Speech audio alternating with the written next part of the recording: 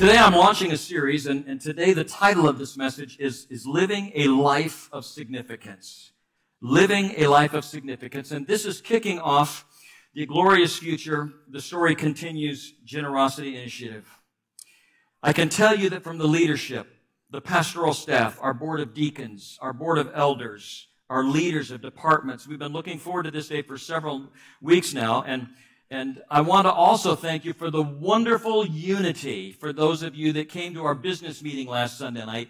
99.5% approval to go ahead and trade this property for the property of the Seventh-day Adventist building, which is right next door. Unbelievable unity, and we're so grateful for all of that. So that process is taking place. We will be moving, and we will be having a new campus, and we're excited about it.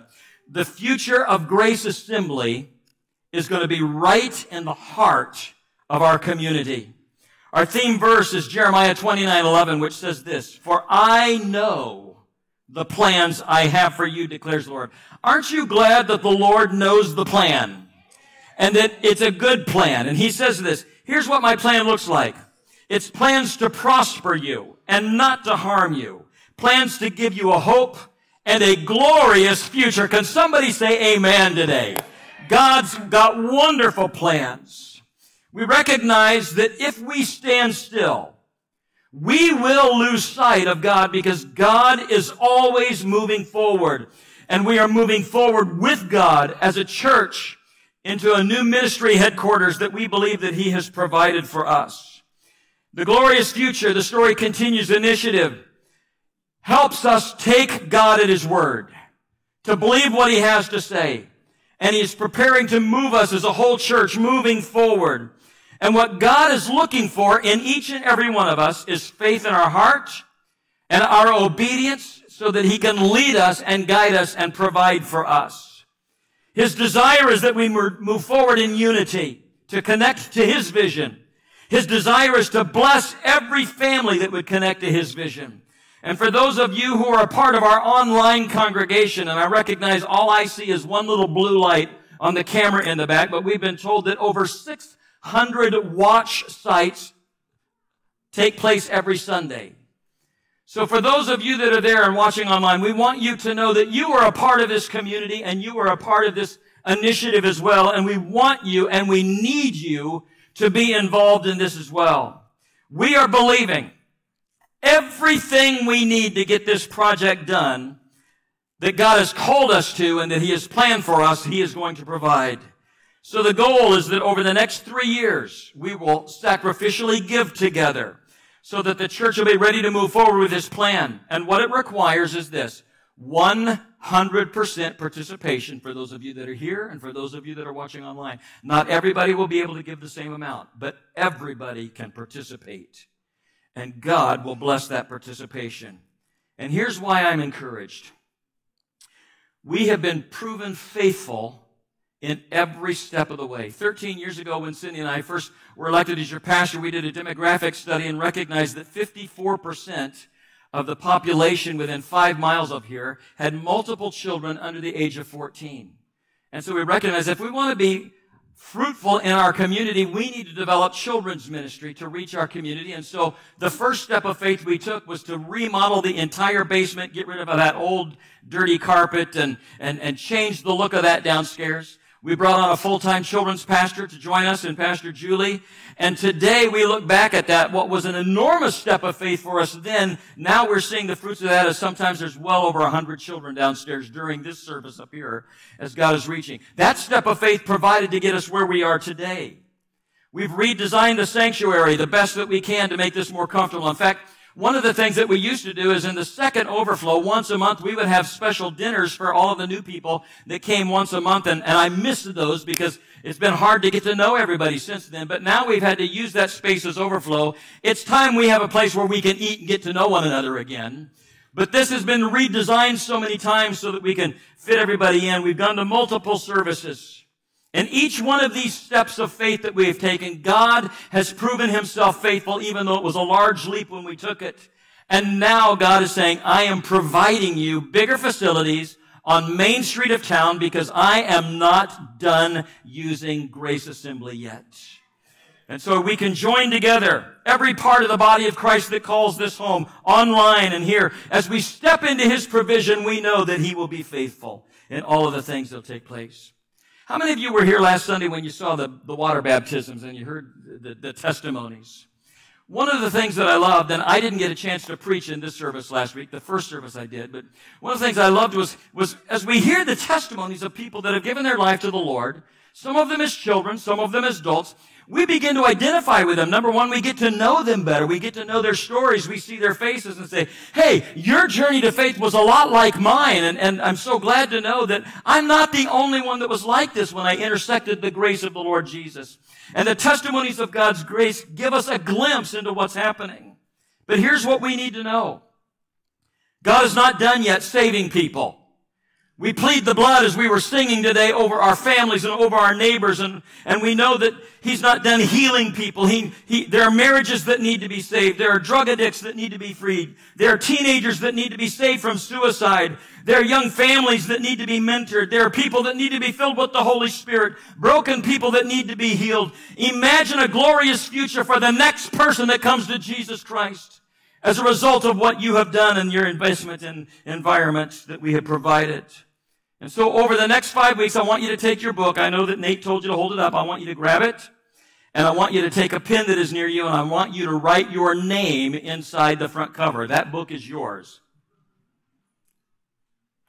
For those of you that are online, you can go to our website, and there is a booklet there for you, and you can click on it and go through each and every page that we go through so that you know what's going on as well. And I don't think you can write your name in it, but if you want to print it off, you can do that.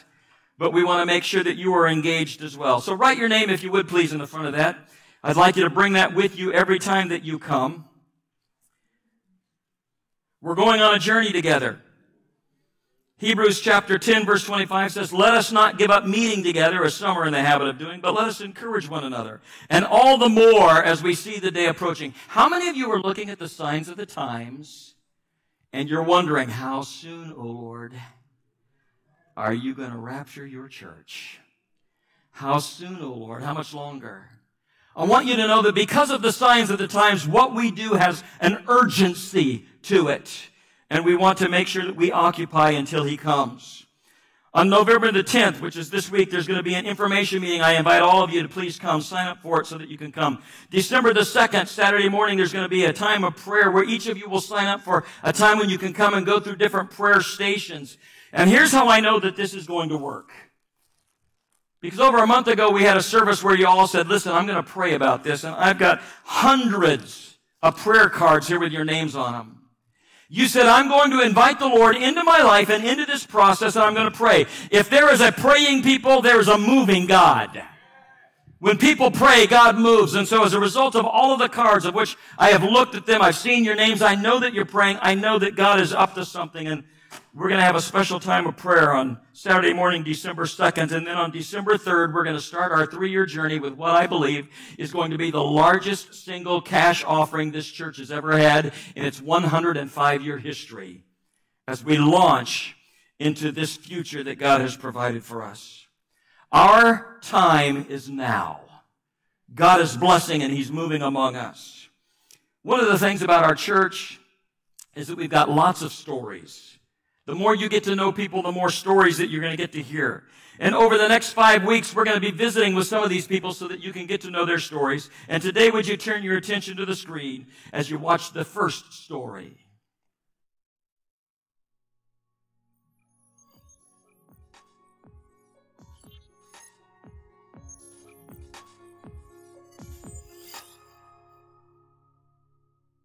Hi, my name is Johnny Shell Revelo. This is my story. I have 3 children, Samaj, Keon, and Dakota. We became members of Grace Assembly 3 years ago in 2021, and that happened because I work with a wonderful friend. She had woke up praying for me, actually, for about a couple of months, and then she came to me one day and said, hey, would you like to come to our church? And it just so happened we actually were looking for a new church. So that was an answered prayer. It really was just like God was there.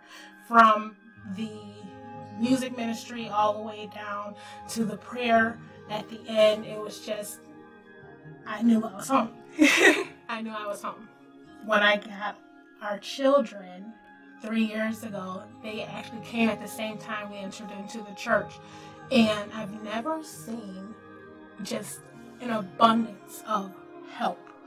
From praying, from a call out of the blue from someone I didn't know yet. And they said, hey, I have these clothes. Do you need them? I have these items here for your family. I know that this is new to you, and if you need support for Christmas supplies and things like that. So it started there, but mostly it was the discipleship class. And that's where it changed for me personally. I had this idea of what a Christian should look like. And, sorry, I'm getting a little emotional. God has been so good to my family, sending us to Grace. I can never pick, being in other churches, this is my home. Lord, if there's a day where you tell me I have to go somewhere else, I'm like, God, let me stay here. Send me to a new house, but let me stay here at Grace, because it is very, the presence of the Lord is here. It is there. It's in the families. It is in the ministry. It is in the greeting from the parking lot into the building downstairs to the children's ministry. My son, he came in and he knew nothing about God. And when he went into the children's church, he came up those stairs and I had never seen such beauty. And he said, Mom, I got to praise the Lord. I got to sing God's praises. And it just lit up in my heart, because I was just like, all right. The legacy isn't the physical things you leave behind. It is what you leave behind for God to just, the seeds, what you seed into your children. And that Grace is just so much seeds, so many seeds, so much watering and nourishing. And that has just been a blessing. It really has. Being generous. There has been multiple times where God has called me to be generous. When we have our missionaries come in and visit, and at that moment, God is speaking to my heart. I'm like, Lord, did you see my pockets? And he's like, go ahead and pour in. And I do. It's not about it coming back. The blessing is you're pouring into this ministry. What excites me about the future of Grace, first and foremost, the parking. I'm very excited about the parking. The buildings in itself.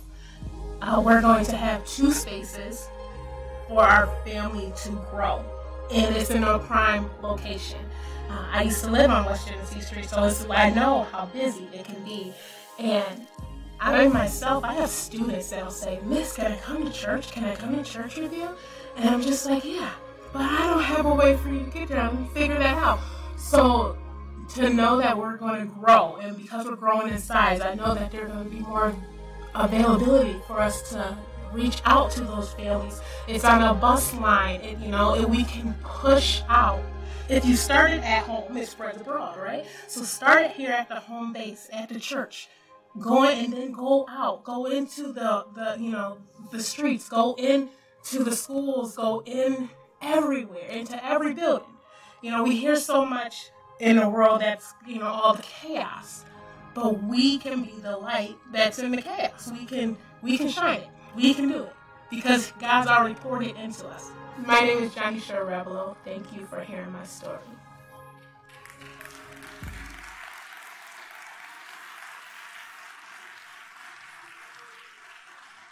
There's a preacher in that woman. Just one of the stories. Let me share with you just for a few minutes about you can live a life of significance a life that you were created for. The word significant means sufficiently great or important to be worthy of attention, noteworthy. You were created to live a life of significance. God has created you to be someone of value and important, noteworthy. In Psalm chapter 139, verses 13 through 18, the scripture says, "For you created my inmost being. You knit me together in my mother's womb. I praise you because I'm fearfully and wonderfully made. Your works are wonderful. I know that full well. My frame was not hidden from you when I was made in the secret place. When I was woven together in the depths of the earth, your eyes saw my unformed body. All the days ordained for me were written in your book before one of them came to be. How precious to me are your thoughts, O God. How vast is the sum of them. Were I to count them, they would outnumber the grains of sand. When I awake, I am still with you." Now, I want you just for a moment to think, how many times have any of you ever felt like God had abandoned you or you felt alone? Any of you besides me? There are several of you. The scripture indicates to us that in those moments, our feelings are not true. That God never stops thinking about you. He never stops thinking. In fact, he said, if you could number my thoughts, they would outnumber the grains of the sand on every beach in the whole world. You are always on his mind. He knows you. He thinks about you. And his thoughts about you are great because he has written a book about your life. God has created us to live an amazing life with him. He is generous. He's good. He gives good and perfect gifts. And when he created the world, he made a statement at the end of each day of creation. And he apprised his work and he looked at it and he said, "It's good." After the day that he created Adam and Eve, he said, "It's very good." I don't think God does anything with mediocrity. I believe in a God of amazing capacities. And I believe that he truly is pleased with what he has done, so that when he says to us, "I have plans for you," we need to know that those plans are awesome and that God desires great things. First of all, one of the plans that God has for you is to be in close communion with him. It's important that we understand the love of God as a definitive quality. Last week, in the first service, I got to share a little bit about the love of God, and I said there are a number of people in our world that when they look at God, they're trying to make a decision about whether to be in a relationship, and here's what they say: I know that God offers blessings, so I want all of the blessings that he gives, I want all the benefits that he gives, I just don't want to give my life to him. I want every good thing that he has, I want to know I'm loved, I want to know he loves me, I just don't want to have to love him back in commitment. What you need to know, it is impossible for you to be in communication with God, in a loving relationship with God, and have him just love you and get all the benefits of that love without being in a relationship, because God does not give love. God is love. And so when you step into the person of God in relationship, you are enveloped in who he is and everything that matters in that. And so he describes to us his love in 1 Corinthians chapter 13, that he is a God that loves, and if we will step into that, the benefits to us are enormous, and we become the beneficiary of everything that God desires to do. We also know that God has created us to do good works. I believe that in order to understand the Christian life and the church and our mission, we need to understand God's plan from the beginning. He put Adam and Eve, after he created them, in a garden, and he told them, your job is to garden it and take care of it. Now, interesting enough, there is this idea that somehow that when we get to heaven, all we're ever going to do is be in a 24-hour a day, eternally church service. And for some of you are going, listen, you preach long enough. I can't imagine what it would like to be never leave church. I want you to know that that is incorrect. We are going to dwell and have things to do, and there's going to be things that God wants us to accomplish. But he tells us in Ephesians 2:10, for we are God's workmanship, created in Christ Jesus. And then I want you to underline in your Bibles these words, to do. We're created to do good works, which God prepared in advance. Remember, he's known us since we were in the mother's womb and he was putting us together. He prepared in advance for us to do. The Christian life is a life of activity. It's a life of engagement. It's a life of obedience. It's a life of following that which God has designed us to do. And he has a purpose for each of us. And I need you to know it is his purpose. When you live in his purpose, that is what gives you life and energy. I love talking to people who love their job. In fact, they will tell you, I love my job so much, it's what energizes me. I am one of those people. I am energized by the fact that I get to bring the Word of God to people all the time. I get to share the love of God. It is not a burden for me. This is the joy of my life. God desires that the work that he has planned for us to do would energize us in everything that we do. Now, I'm not going to ask for a show of hands, but I have been to a few churches, and you may as well, that when you went in, it was dead. You sat there, you left there, nothing changed. There was no energy, no life. Let me tell you something. Where the Spirit of the Lord is, there's life. Where the Spirit of the Lord is, there's energy. There's something life-giving about being in the presence of God. And he says, I have created you to live that purpose so that the energy of my Spirit might be a life in you. So he gives us a purpose that creates in us life and energy. And when we live in that purpose, we step out of hopelessness and step out of futility and into the fundamental design of God's plan for each of us. True significance is that God has made human beings in his own image with precious value. And that value, that significance, means that we live in knowing God and loving God and showing God. Here's three things we do. We live in the love of God. We do our work for God, and knowing him leads us to loving him, and then we show God. One of the reasons that this church is growing is because I love interacting with our community, and when people ask me where I go to church, I tell them, and I can't tell you how many times people say, oh, I know people that go to your church. They are wonderful. In other words, you are showing God everywhere you go, whether it's at work, whether it's at the restaurant, when you're leaving a tip for the server, whatever you're doing. And when the people know that you're from there, they recognize there must be something awesome about God because of the way you show him to the community. So God says, my life, your life, is about him and not us. He is the central character of life. God is central. He's created the universe and humanity in order to magnify his greatness. And our joy in this world is lived in that love, working with him and for him. And so, listen closely, there is no tension between finding our significance in making much of God and being as happy as we can be. How many of you like to be happy? I don't know what is wrong with the other half of you. One of the greatest discoveries of my life is that when God's purpose in my life is for me to glorify him, my passion is to glorify him, that my happiness and my joy and my peace are not at odds with that.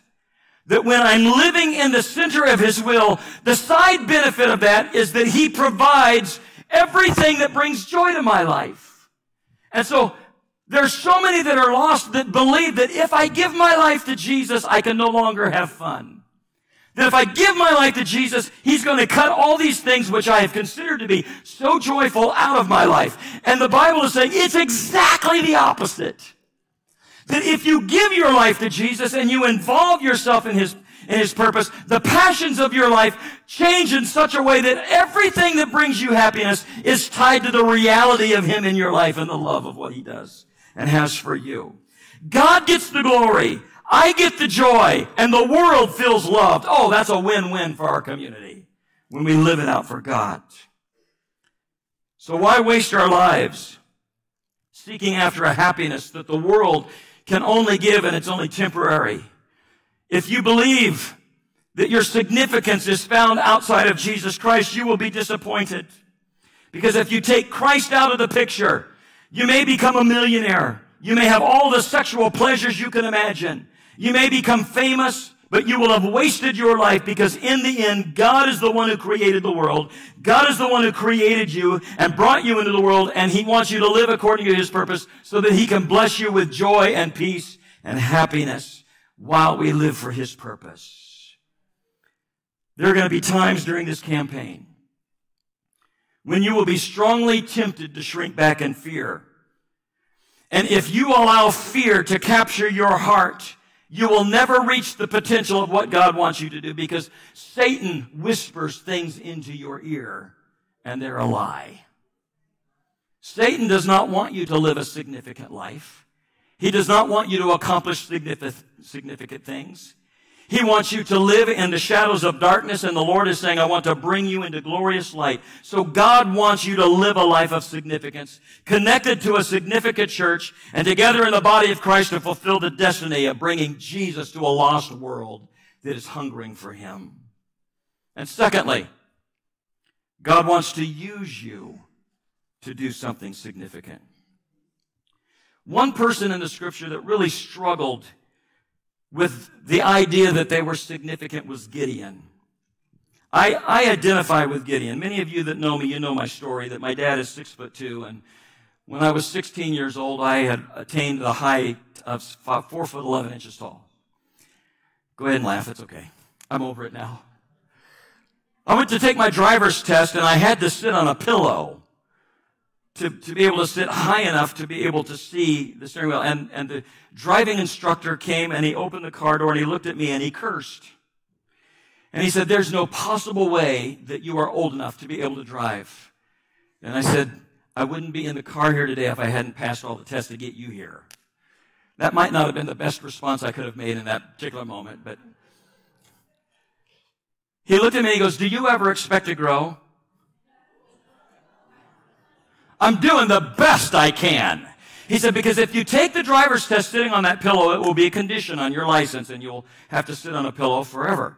So I said, well, let's give it a shot. Threw the pillow in the back seat, sat down and looked at him. I was smiling. He was not. And I recognized I could see over the top of the dash and under the top of the steering wheel.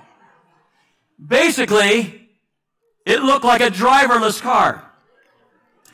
And I remember taking my test that day, and as a result of that, during my formative years, during my adolescent years, God and I had some serious conversations about how come my dad is tall and I'm not. What did I do wrong? I was asking forgiveness of sins I hadn't even committed yet, just to be able to try to grow. And so when I read about Gideon, I understand somebody who comes from a self-concept that's very, very low. And Gideon did not see any potential in himself whatsoever. Yet he became a world changer. In fact, Gideon's name is in Hebrews 11 in the Hall of Fame of faith. And when we look at a guy like Gideon, it gives us hope that we are more than what we think, even though we might think that we're on the ordinary side, that God goes out of his way to use ordinary people to do extraordinary things. Gideon was living in a time when he had to hide his garden from the enemy so that they wouldn't steal his food. And somehow at the end of this time, the growing season was over. He had managed to grow some wheat, and he was now taking whatever little garden wheat that he had made, and he was hiding in a wine press, which was a hole in the ground that was filled, and normally they would throw grapes in that, and people would stand on them until all the juice flowed out. And he was sifting the wheat kernels out of the wheat from his garden, and he was hiding down so that nobody could see him because he wanted to save whatever food he could. And it tells us in Judges 6:11, the angel of the Lord came and sat under an oak tree. I don't know what the angel was thinking when he sits down and he hears noises coming out of a hole, but he can't see anything. He knows Gideon's in there, and he just sits by the tree, just kind of to watch this. And as he's sitting there under the tree that belonged to Gideon's father, Gideon is working hard to thresh the wheat in a wine press to keep it from the Midianites. And then the angel of the Lord says this, the Lord is with you, mighty warrior. Now, I don't know what an angel sounds like. I have a picture that it's a deep, deep voice. And it probably scared Gideon to death. Remember, he's hiding. I don't want anybody to steal my food. Sounds like your kids hiding their Halloween candy, doesn't it? And so in the middle of all of this, he's hiding. He hears a voice, and he probably ducks down even further because now he thinks, I have been discovered. I don't know whose voice that is, but somebody out there is talking to a mighty warrior, and that is not me. He's fearful. He's anxious. And he hears, the Lord is with you, and he freezes. And then a moment later, I can picture this little guy, and he sticks his eyes just above the ground to look. And there's an angel sitting next to a tree. He knew that for 7 years, the people of Israel had disobeyed God. 7 years since the Midianite had begun to raid their land and destroy their food. 7 years since the Israelites had begun to flee their homes and hide in the hills and caves. And only now were God's people beginning to recognize that because of their disobedience, these are the things that are coming. And now they recognize their mistake and are beginning to turn back toward God. And as he peers over the ledge where he is hiding his food, there sitting on the ground is a angel who looks at him and says, hey, mighty warrior, the Lord is with you. And Gideon's going, I don't think so. If God is with me, then why am I hiding in a hole trying to save what little wheat I have? If God is with me, then why are the Midianites stealing all of our food? If God is with us, then why has God left us? Gideon, the angel, told him, the Lord is sending you to save all of Israel from the Midianites. And Gideon's going, I don't think he's doing that. How can I save Israel? And then he goes into this, and this is why I have identified with Gideon. He goes, listen, don't know who you're talking to here, but my family is the smallest family in my tribe. And I'm the smallest member in my small family in our small tribe. My sister is bigger than me, God. Why are you calling me? And here's what I want you to remember and listen to. He said, God will be with you, the angel insisted, and you will defeat the entire Midianite army together or as if it were just one man. Here's what I want you to notice. When God calls you to a place of significance that you don't think you belong in or you don't think you're capable of, he not only elevates you with his power, he diminishes the obstacle with his word. He said to him, you will defeat them. I'm going to allow you to see this. And then the whole army that you're afraid of, I am diminishing them as if it is just one man. I love how God elevates his people and diminishes the enemy. Elevates his people in strength and diminishes the problem. Elevates his people and diminishes the obstacle. For those of you here today and you're thinking, man, the obstacle looks huge to me, I want you to know you are a mighty warrior born for significance, and God is elevating that in you, and he is diminishing the problem that you are facing right now. And if we step back and we look at this, Gideon didn't see it in himself. It had to be called out of him. And in the name of Jesus, I call out of you greatness today, church. Because God has put something in you for just such a moment as this, so that it can be called out just when he needs it. And God says something utterly amazing to this scared little boy that's all curled up in a wine press. He says, go in the strength you have. Now here's what we often say, Lord, if you want me to do something, then you're going to have to do something miraculous in me. And the Lord calls him and said, get out of the wine press. I want you to know that you go in the strength you have. I've already put significance in you. You may not see it yourself, but it's already there. And get out of that hole and start walking in the power and the presence of the Lord. And you watch what I do in and through you, because it's already there. Walk in the strength you have and save Israel out of Midian's hand. Am I not sending you? And instead of defending his unending love for his people and inundating Gideon with all of the reasons why the oppression took place, he just looked at a young man that felt completely isolated and completely ill-equipped and said, you are a mighty warrior. You've been created for something significant. The same is true today.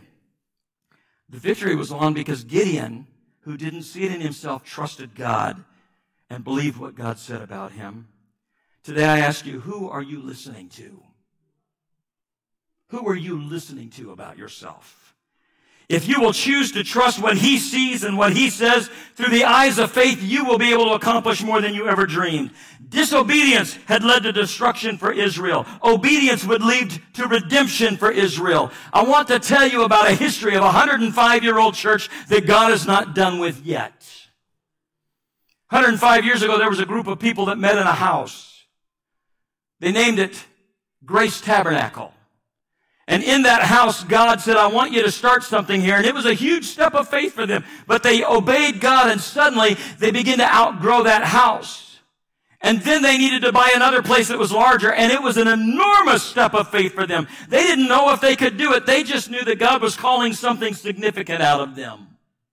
And said, if you will believe it, I will bless you. And so they stepped up and they bought another building that was bigger than what they'd been in. And it was a step of faith for that group of people. But they obeyed. And as a result of that obedience, the influence of Grace Tabernacle began to spread throughout Syracuse. It became the first place where the power of Pentecost began to hit our region. And they began to grow from there, and they recognized as we need a bigger building, which is why they purchased the property that we are on today, and in 1970 built this church the way it is today. We look back at this and say, this was an enormous step of faith for them. But can you imagine what would have happened if at some point they would have said, we don't believe you any longer, and we're perfectly happy the way we are? The influence that would have been lost. And today, here we are. 73 years later, and God once again is saying to you, listen, there have been a lot of people that came before you that prepared the way. They stepped out on faith. It's your turn now to be significant, because I've got another generation coming that needs to know the power of the living God. And so I'm counting on you to do your part. You're mighty warriors, created to do something significant because God ordained it before you were born. All of the days were written. For those of you that are a part of our online congregation, if this is where you're getting your spiritual nourishment, you need to be supporting this. You may be sitting in your living room right now, maybe in a bedroom. Maybe you've enjoyed that because it was isolated and you didn't have to meet people and you could respond however you want. Number one, if you live in this area, please come. We've got a great family that can't wait to meet you. We do know that there are people that are watching not only all over the United States, but all over the world. And I need you to know that God has selected you to do something significant, and you need to be a part of this with us, because God has already prepared it, and He's just waiting us to get out of the hole and start believing it. 1 Corinthians 2:19 through 13 says this, however, as it is written, no eye has seen, no ear has heard, no mind has conceived what God has prepared for those that love Him. I want to stop here for just a moment. I could preach a series out of this passage. I want you just, as I look across this room, some of you have traveled the world and your eyes have seen tremendous things. You've seen beauty and you've seen things that you never thought you would ever get a chance to see. And the Bible is telling us your eye has never seen what God wants to do. There are some of you, you've heard stories, you've heard these great things, and the Bible's saying your ears have not heard the great things yet. And then for those of you that are really creative and have phenomenal imaginations, the Bible says that your mind has not been able to conceive. You don't have the ability to dream and to envision things the way that God wants to do them. No eye has seen, no ear has heard, nor has your mind have the capability of believing what God has already prepared for those that love Him. Oh, I love working with a God like that. He says, dream your best dreams. I can do better than that. Listen to your best stories. I can do better than that. Look what your eyes have seen. I can do better. I've got bigger plans for you than you can imagine with your mind. Oh, hallelujah, church. We're on the right side when God is leading us in all of this. So I want to encourage you this morning. Worship team, if you could please make your way. Here's how I want to encourage you. God's dream for your significance will only be unlocked through your prayer to have Him fulfill it. You won't know what God's dream is for your significance until you ask Him. You cannot live a prayerless life and know what God is doing. If you are actively seeking His will in prayer, He will give you direct access to divine provisions that you don't know anything about yet, because He's waiting for you to ask. The only thing that limits God is your cooperation with Him in the process. He wants to lead you in it. I want you to take your books, and under the sermon notes today, I want you to write this sentence down. And I will repeat it a few times so that you can get it. Here's the question that you're going to have to answer in the next 5 weeks. Am I really trying to discern God's will? Or am I trying to determine whether I really want to do what He's asking of me? Am I really trying to discern God's will? Or am I trying to determine whether I really want to do what He's asking of me? I will repeat it again. Am I really trying to discern God's will? Or am I trying to determine whether I really want to do what He's asking of me? There will come a moment in these next 5 weeks where you're going to have to say, I'm willing to be obedient even when it doesn't make sense, because I'm going to walk in what God is doing. Or you will have to, in prayer, say to God, no, I don't want to do that. One of those two things is going to happen. It has to happen. And in that moment of time, it will determine whether or not God brings out of you a mighty warrior, whether He brings significance out of your life that you could never dream about, or whether you will be satisfied and miss out on what God is going to accomplish. The way you answer that question will not only have a direct impact on this project, but it will also have a direct impact on the number of people that come to Jesus. Here's the thing. 100 years from now, the only thing that will matter is who's in heaven and who's not. It's the only thing that's going to matter. It won't matter what you accomplished on this earth. It won't matter what you accumulated, what you had. 100 years from now, 105 years ago when people started this church, they're dead. They're already in heaven. But do you know that because they invested in what started here, their reward is continuing to grow? Every soul that comes, they're still getting rewarded, even though they're gone. 100 years from now, you saying, I plead the blood over my family and over my friends. If you're saying that and you believe it, then you need to be a part of what God is doing as we move forward.